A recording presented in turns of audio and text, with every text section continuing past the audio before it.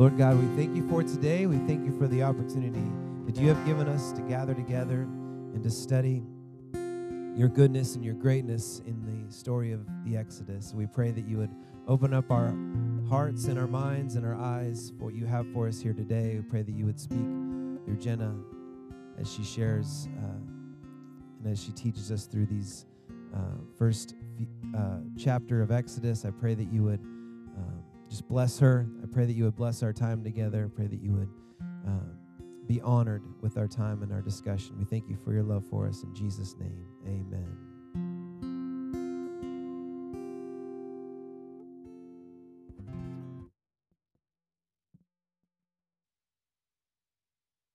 Morning.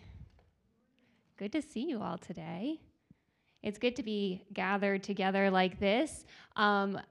As we sang this morning about how great is our God, I hope that you are thinking back to your homework this week and remembering just some of the things that you read about of God's goodness and his greatness, because I think that is certainly on display here this week, of God's greatness in the way that he was orchestrating things even when it couldn't really be seen by the people of Israel. I hope that you were blessed by your time in your homework this week. I heard from many of you throughout the week that you were enjoying that time, and so I hope that you did. For those of you who are new, welcome. We're glad to have you jumping in. This is an awesome time to be jumping in, and your group leaders will spend some time today helping you to figure out what homework looks like so that next week when you join in, you'll be ready to go. But as we gather here today, if you remember, we had talked about the fact that we're assuming that you have firsthand knowledge of the text. And so as I teach today, the purpose of this teaching time is just to take what we learned and what we studied during the week through our homework and just take a deeper dive into it. I'm assuming you're coming with firsthand knowledge of the text. For those of you who did homework this week, that you have spent time reading Exodus, digging into it, that you've wrestled with some questions. I hope you have. I wrestled with some questions this week, and that you're coming here with some opinions and thoughts of your own. And so if, as I'm going through this teaching, if you go back to your small group and maybe you feel some tension of like, I don't really agree with that, or I would have taken it a different direction, that's okay. That's good. That means you were a good scholar this week, and we're glad for that. As a reminder, this is kind of an interactive thing here. We're all learning together. And so when Jason and I stand up to teach, we're not going to do that with the authority of this is the only opinion that matters. I encourage you that if you have some things you're still wrestling with after today, that you go home and then you take that time to dig into your study guides and your commentaries and your study Bibles, and you look a little deeper into things, because there are lots of different views and opinions out there, and that's a good thing to do as a scholar of the Bible. We talked last week that Moses is the one who is given authorship of the book of Exodus. In fact, he's given authorship of the first 5 books of the Bible, Genesis through Deuteronomy. And as Moses begins to write the book of Exodus, he is making an assumption. He is assuming that we read what just came, which is the book of Genesis. So he is starting with that assumption. And actually, in the Hebrew language, there's a really important word that comes at the beginning of verse 1 that we don't have, and that's the word and, okay? So I have a almost three-year-old daughter. She would tell you she is 2.5. She likes to use the word because all the time. It's like her new thing. And she doesn't say because, she says because. Everything is because, and it makes no sense. So her name's Lydia, and Lydia will say to me, we'll be eating dinner, and she'll say, because I need a drink of water, but nothing came before. She's missing another sentence. Or she'll say, like, we'll be in the car, and she'll say, because I want to listen to Moana instead. And we all kind of look at her like, okay, is there another sentence before that should have came? Well, Moses is using the word and correctly, because we know that and is a conjunction, just like because is a conjunction. Lydia is not using it right because there's nothing that came before. But when Moses uses that word and, it's an important word because he is telling us that there is important information that just came before. And so when we read and interpret the book of Exodus, we have to do it with knowledge of what just happened. We can't read Exodus as a standalone book. And so we're also going to see as we read Exodus that there's language throughout Exodus that will remind us of Genesis. So with that in mind, I just want to spend a few moments thinking back to this book of Genesis. Some of you studied Genesis with us a few years ago. Maybe some of you have read this book. Maybe for some of you, you have not spent time in this book. So this is just kind of a brief overview of some of the important things that happened in Genesis that are going to have an impact on what we read moving forward. So if you remember in Genesis, Abraham is chosen by God to be a father of a new nation. In fact, Abraham is given two main promises, and we talked about this last week. He is promised a people and a place. In fact, not like a people, not a small people. He's promised a nation that is going to be as numerous as the stars. And this place is a promised land. And so this promise really drives a lot of the narrative of Genesis. And if you remember, it was a promise that was threatened several times. It's threatened when Abraham continues to advance in age and he still doesn't have a son. It's threatened again when Abraham finally receives a son and then God asks him to sacrifice it. And then it's also threatened again when there is a famine on the land and the people of Israel are threatened with starvation. And yet in each of these instances, God provided for his people. And at the end of Genesis, we see that Joseph brings his family to Egypt, and it's through Joseph that this family of Israel, or Jacob's family, is saved from the famine and able to continue living. And that's where we're going to pick up today. In fact, the first 9 words that we're going to read today are actually an exact repetition of Genesis 46:8. So we're going to be digging into the text today. I encourage you, if you have your Bible with you, that you open up to Exodus, because we're going to go line by line through the text. You could also open it up in your Bible app. I'm going to be reading in the ESV version, so you might have a different version on you. That's okay. There is also space in your study guides. If you want to take notes during this, you can. Maybe you're just a listener, and that's fine too. But if you want to take notes, there is space after your week 2 homework where you can take notes. So we're going to dive right in, and we're going to begin this morning in verse 1. These are the names of the sons of Israel who came to Egypt with Jacob, each with his household: Reuben, Simeon, Levi, Judah, Issachar, Zebulun, and Benjamin, Dan and Naphtali, Gad and Asher. All the descendants of Jacob were 70 persons. Joseph was already in Egypt. So this number 70 here doesn't necessarily mean exactly 70 people. It could. But remember, we talked last week that this is historical narrative. Okay? We like to concentrate on the history part of it, and we think these are recorded facts. And yes, there are recorded facts in this. There is history.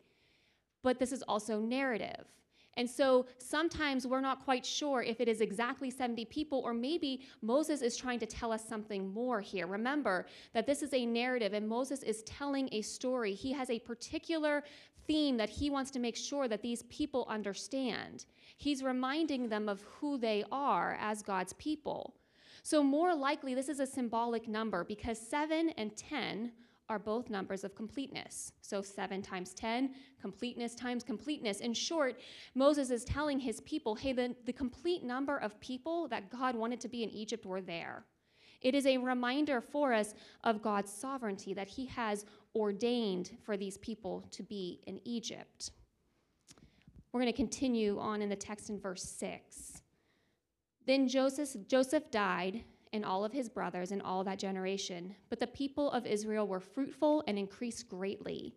They multiplied and grew exceedingly strong so that the land was filled with them. In your homework, you noted that there was a lot of fruitfulness language throughout this text.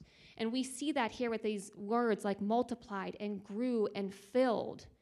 And notice that line, fruitful and increased greatly. Fruitful and increased greatly. Where have we heard that phrase before? Anyone? Say with confidence. It is in Genesis, right? Right? They were given a command to be fruitful and multiply. And so we're seeing here that they are. This fruitfulness language, this creation story or this theme of creation is not just confined to the opening chapters of Genesis. It starts with Adam and Eve, but we see that God is constantly working and recreating his world. We see it with the recreation of the world through Noah. It's here with the creation of this nation, the birthing of the nation of Israel. We see a new birth and a new creation when we become believers of Jesus. And finally, with the consummation of the new heavens and the new earth, there will be a new creation then. And so we remember here, and it is brought to our attention that God is fulfilling the promise that he made to Abraham. He is creating a nation. And remember, we talked last week that Exodus is a birth narrative. And so we see that there is a nation that is being formed here. But as we're going to continue to read, we're going to see that once again, the fulfillment of this promise is under threat. In verse 8, we'll continue. Now there arose a new king over Egypt who did not know Joseph. Now I want to pause there for a second because that might seem kind of funny to us, right? Now, we have a rapidly growing nation. We've been told several times, we hear this language, that it's multiplying, it's growing, they're filling the area. So it's probably not accurate that Pharaoh didn't actually know who Joseph was. As we're going to see, Pharaoh's going to become quite obsessed with this rapidly growing nation. And so I think we can assume that he probably knew the origin of this nation. What is more likely is that he didn't have reverence or respect for Joseph and what he had done for Egypt in the past. He's no longer going to uphold the promises that were made with past pharaohs. Continuing in 9. And he said, Pharaoh said to his people, behold, the people of Israel are too many and too mighty for us. Come, let us deal shrewdly with them, lest they multiply. And if war breaks out, they join our enemies and fight against us and escape from the land. We have some more Genesis language here. Do you recognize that phrase, come, let us? It is the same phrase that the builders in the Tower of Babel used in another scenario when people tried to go against God's sovereign plan and take matters into their own hands. This should indicate to us, and it definitely would have indicated to the original audience who was familiar with this story, that, hey, Pharaoh's trying to take control here. And notice the word that is used to describe how Pharaoh wants to act. He wants to act shrewdly. Maybe some of you have the word cunning in your translation. Who else have we just heard, thinking back to Genesis, as being described as shrewd or cunning? The serpent. So right away, the original audience would have heard that and thought evil. And we're meant to make that association too. So we see there's a tension here between God's promise to multiply his people, give them a promised land, and the evil that is trying to stop it. And the question immediately would have become, what's going to win, God's promise or evil? And we see here that Pharaoh has a fear that's going to drive him to 3 action steps here in just a moment, as he's going to try to eliminate and control this growing Israelite population. And notice again, we still have this fruitfulness language, many, mighty, multiply. His fear is that this population is going to join enemies and fight against him. And this is really a very legitimate fear, because if you know the history of this nation, you remember that when Joseph brought his family, the Pharaoh of that time told Joseph that they could settle in the land of Goshen, and that's where they would live. And so they weren't living with the rest of the Egyptians. They were kind of far off and set aside, and they were in the northern part of Egypt. And so they were right along the border in the north. And so as Pharaoh watches this population continue to grow, and they have their own culture and their own people, it would make sense for him to have this fear of, hey, they could easily break off and join our enemies. They are a threat. And so he is going to become very calculated and shrewd in how he deals with this threat. So we're going to look here in verse 11 at the very first attempt that Pharaoh is going to make at controlling this growing population. In verse 11 it says, therefore they set taskmasters over them to afflict them with heavy burdens. They built for Pharaoh store cities, Pithom and Ramesses. But the more that they were oppressed, the more that they multiplied, and the more they spread abroad. And the Egyptians were in dread of the people of Israel. So this is Pharaoh's first plan, and logically it's a good one. Again, it makes sense. Pharaoh has this rapidly growing population. So what does he do to try to decrease the population? He's going to take the men in that area and ship them off somewhere else to be slaves. Pithom and Ramesses were cities that were not in Goshen, and so these men would have been gone for months at a time, most likely, to be slaves and to work. And so that would have made procreation a lot more difficult. Secondly, the other reason why it's going to probably affect the Israelite population, or it should, is because this area, the Israelites were an agrarian society. They relied on agriculture. And now all of a sudden, half of your workforce is gone as slaves. And so starvation becomes a real threat. And not only that, we're going to see here in a minute that the slave labor was not easy. It was brutal and it was hard. And so there would have been physical effects on the men as well, possibly even death. And so it logically makes sense as Pharaoh makes these plans that we're going to see a decrease in the population, but that's not what we see, is it? If you look at verse 9 and 10, we see, or if we look at verse 10, we see that Pharaoh wants to deal shrewdly with them because he's worried that they'll multiply. And then you look at verse 12. What does it say? The more that they were oppressed, the more they what? The more they multiplied. But God, it doesn't matter what Pharaoh's plans are. Pharaoh decides to deal harshly with them, but the opposite occurs. Instead of decreasing the population, they multiply and spread. Even as Pharaoh attempts to manipulate and control, God's will cannot be stopped. Let's look in verse 13. It says, "So they ruthlessly made the people of Israel work as slaves, and they made their lives bitter with hard service in mortar and brick, and in all kinds of work in the field. In all of their work, they ruthlessly made them work as slaves." For me, it can be easy to kind of skip past these verses here and move on and not really feel the weight or tension here, because we know the end. We know that deliverance is near. We know the end of this story. But notice those words, ruthless, bitter. This was hard, brutal, devastating slavery. And we can often read this without maybe taking the time to sit in the pain and tension that the original audience would have felt. But when we started reading this morning, we saw that there were 70 people who came to Egypt. And we noted that that number probably doesn't mean exactly 70, but it instead emphasizes the fact that the exact number of people that God wanted to be in Egypt were there. And so we see that God has ordained these people to be in Egypt. They are a chosen people. They have been given a divine promise by God. They were given divine protection from him during a famine. And yet here they are, as they wait for God to intervene, they are sitting here and suffering. There are some parallels here to our own lives, aren't there? Because we're also a chosen people. We've also been given a divine promise by God, and we are also awaiting the fulfillment of that promise. And like the Israelites, we are also not immune to suffering as we wait. We often ask the question, where is God in our suffering?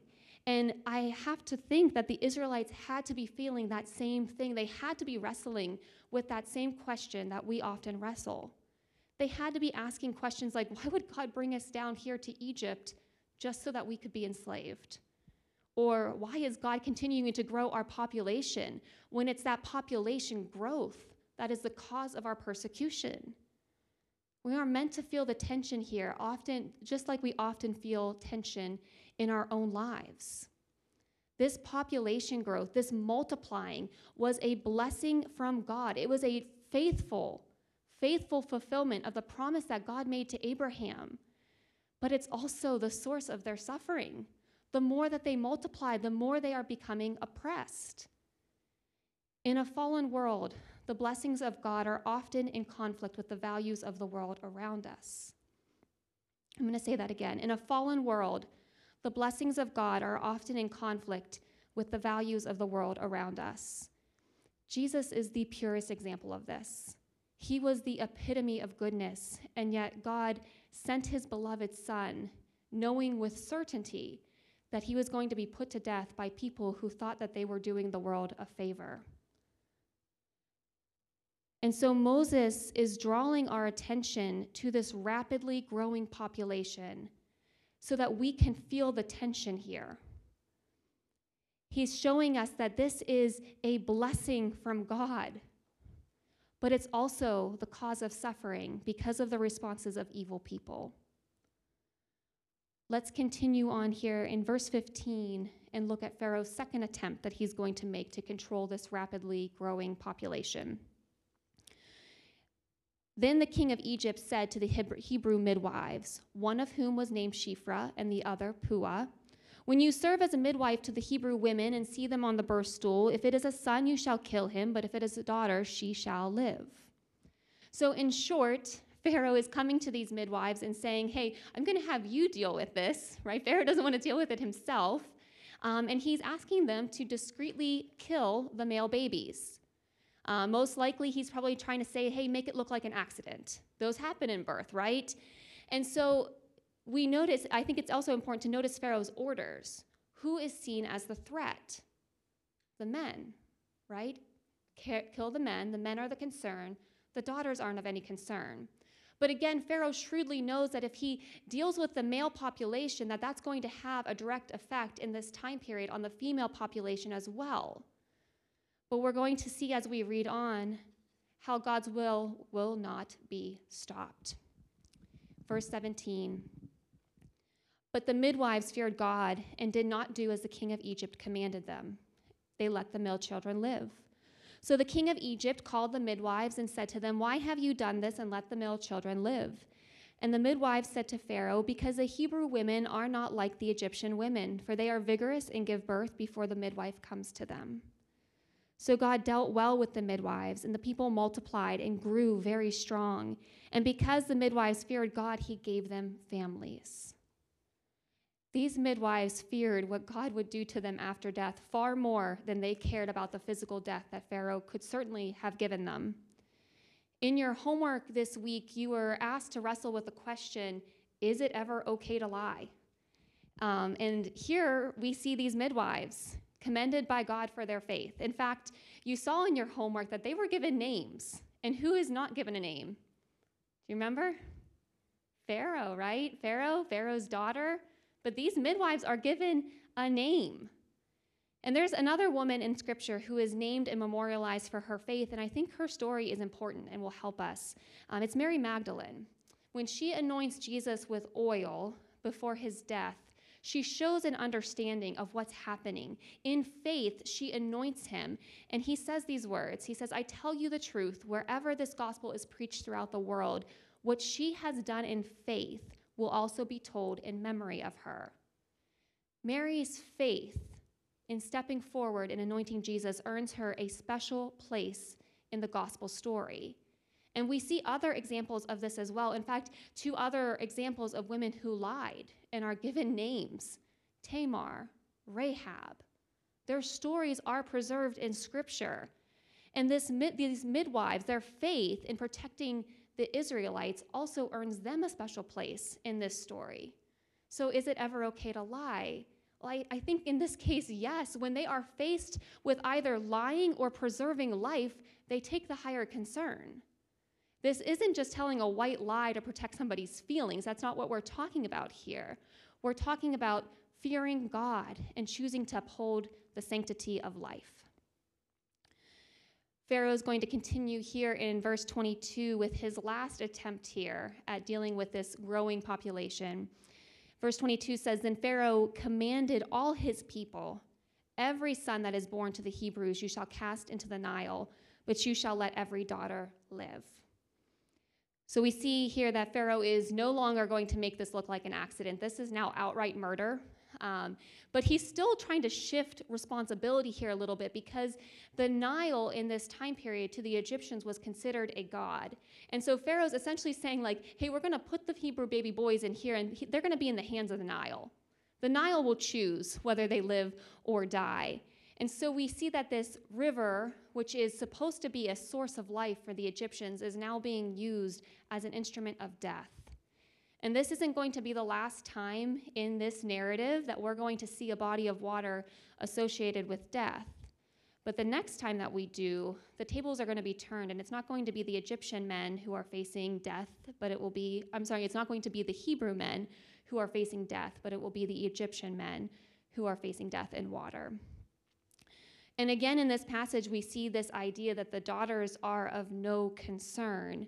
But as we enter into chapter 2, I want you to pay particular attention to the emphasis that Moses is going to make here on women. And you saw this in your homework. In fact, we're going to see that there are 16 different nouns in here referring to women in just 10 verses. So let's go ahead and dig into chapter 2, verse 1. Now a man from the house of Levi went and took as his wife a Levite woman. The woman conceived and bore a son, and when she saw that he was a fine child, she hid him for 3 months. When she could hide him no longer, she took for him a basket made of bulrushes and dabbed it with bitumen and pitch. She put the child in it and placed it among the reeds by the river bank, and his sister stood at a distance to know what would be done to him. So Moses is sure to start off this section with noting the lineage of his parents. And you might think, why is that important? Well, it was from the house of Levi that we are going to eventually see that priests come from. The spiritual leaders of the nation of Israel are going to come from the house of Levi. Now, that hasn't even happened yet, but it's almost like Moses is saying, hey, I'm pre-qualified for the role that God's going to give me. I come from the house of Levi. And as we read this narrative about Moses and his mother and the great lengths that she goes through to protect and conceal him, I think we could maybe fall into the trap of thinking wow, Moses' mother is particularly smart, or maybe she just loved her child way more than the other Hebrew women. But what mother willingly hands her child over to death? I think it's probably much more likely that this is something that was being done by a lot, if not maybe all, of the Hebrew women. I mentioned at the beginning that Goshen was located toward the north of Egypt, and it was removed, they were removed as a nation from the rest of the Egyptians and separated. And so it's probably pretty likely that the Egyptians did periodic raids of Goshen, and they would check for any new male babies born during the time that they had been absent. And so it's probably likely, and I think supported by this text, especially because Moses' sister knew what she was supposed to do, didn't she? There was a plan here. That this was probably the plan that the Hebrews had. There was probably an alert system. Hey, the Egyptians are coming. And so we see this here, that they jump into action. Moses says that his mother places him in a basket. And that word basket, the Hebrew word that Moses uses here, is the same word that is used for ark. And so once again, Moses is bringing us back to the story of Genesis, to another narrative, another creation narrative. And he's showing us that, hey, just like God delivered Noah through the ark, through the waters of death, and started a new creation through him, I'm also going to be delivered through the waters of death, and a new nation is going to be delivered through him. And so we see this parallel between the two stories. Continuing in verse 5, and continue to pay attention as I read to these female references. Now the daughter of Pharaoh came down to bathe at the river while her young women walked beside the river. She saw the basket among the reeds and sent her servant woman, and she took it. And when she opened it, she saw the child, and behold, the child was crying. And she took pity on him and said, "This is one of the Hebrews' children." So as Pharaoh continues to see God's blessing as evil, we see here that Pharaoh can take any and all powers of the enemy and subject them to his will, even Pharaoh's own daughter. This is a member of Pharaoh's very own household. Continuing in verse 7, then his sister said to Pharaoh's daughter, "Shall I go and call you a nurse from the Hebrew women to nurse the child for you?" And Pharaoh's daughter said to her, "Go." So the girl went and called the child's mother, and Pharaoh's daughter said to her, "Take this child away and nurse him for me, and I will give you your wages." So the woman took the child and nursed him, and when the child grew older, she brought him to Pharaoh's daughter, and he became her son. She named him Moses because she said, "I drew him out of the water." Moses' name means to draw out, and Pharaoh's daughter names him that quite simply because she brings him out of the water. But God knows that Moses is going to be the one who draws the people out of Egypt. And far from being killed by Pharaoh and his royal household, Moses, this deliverer, is going to emerge from Pharaoh's own house. There's so much irony here, isn't there? Pharaoh said that daughters are of no concern. You remember that. Kill the males, but let the daughters live. He said it 2 times. But we see here that God chose 5 women, 2 midwives, a mother, a sister, and his very own and Pharaoh's very own daughter to be female deliverers. God often chooses the unexpected and people that maybe would be viewed as society as weak to be the vessels through whom he delivers. We see this a lot in Scripture. We see this when Jacob was chosen over Esau, the younger son, and not the older. We see this in the story of David when the youngest and smallest of all the brothers is chosen to be king. And finally, we see this in Jesus, who did not look or behave the way in which a Savior was expected to. Last week, Jason kind of gave us a really nice summary of the themes of the book of Exodus. He said this, he says, in Exodus, we encounter the personal God who remembers his promises and delivers his people. I'll say that again. In Exodus, we encounter the personal God who remembers his promises and delivers his people. I hope that you've heard those themes through this opening chapter today. God's people are groaning in this chapter under the weight of oppression, and yet in the midst of slavery, death, and grief, God is at work. He is remembering his promises and preparing a deliverer for his people. Hebrews 6:12 says that we are to imitate those who through faith and patience inherit what is promised. Like the Israelites, we are also a foreign people waiting to be delivered to our promised land. And like we said before, as we wait, we are also not immune to suffering. We can expect to go through trials. We can expect to go through suffering just as they did. But notice what we're called to imitate. As we wait, we're called to imitate faith and patience. So how do we imitate faith and patience? Well, we can wait with faith and patience knowing that God isn't a far-off God who does not care about his people. He is deeply personal. He cared about every single one of those mothers who lost a son. We can wait with faith and patience knowing that God remembers his promises. He remembers the promise that he made to Abraham, to Isaac, to Jacob. Even in the darkest hours of this nation, the Lord was working things for the good of his people. And finally, we can wait with faith and patience because we know that God delivers. That's who he is. He's a deliverer. In the midst of mass genocide, God takes the deliverer of his people and he brings them to the house of Pharaoh, to the one who is seeking to kill them. And that's where he's going to be raised. But God, our circumstances matter. Our pain matters, just like the pain of the people in the story mattered. But just like these people, despite our circumstances, despite the circumstances around us, we can wait for God with faith and patience, knowing that our deliverer is coming. Let's go ahead and pray. If you would bow your heads. God, we thank you for who you are. We thank you, Lord, that we can sing the songs that we sang at the opening this morning, How Great is Our God, with confidence, regardless of the pain or circumstances that might be present in our own lives. We thank you, Lord, for this text that teaches us so much about your character, that reminds us about how you are sovereign and in control, that even when what looks like a powerful king can logically think through circumstances that should just destroy your people, that you can orchestrate all things for their good, for their flourishing. And we take hope in that, Lord. I pray, Lord, that this time in the small groups this morning would be of benefit to these ladies, that they would enjoy the time that they have to learn from each other, to talk to each other, to dig more deeply into the homework that they spent doing this week.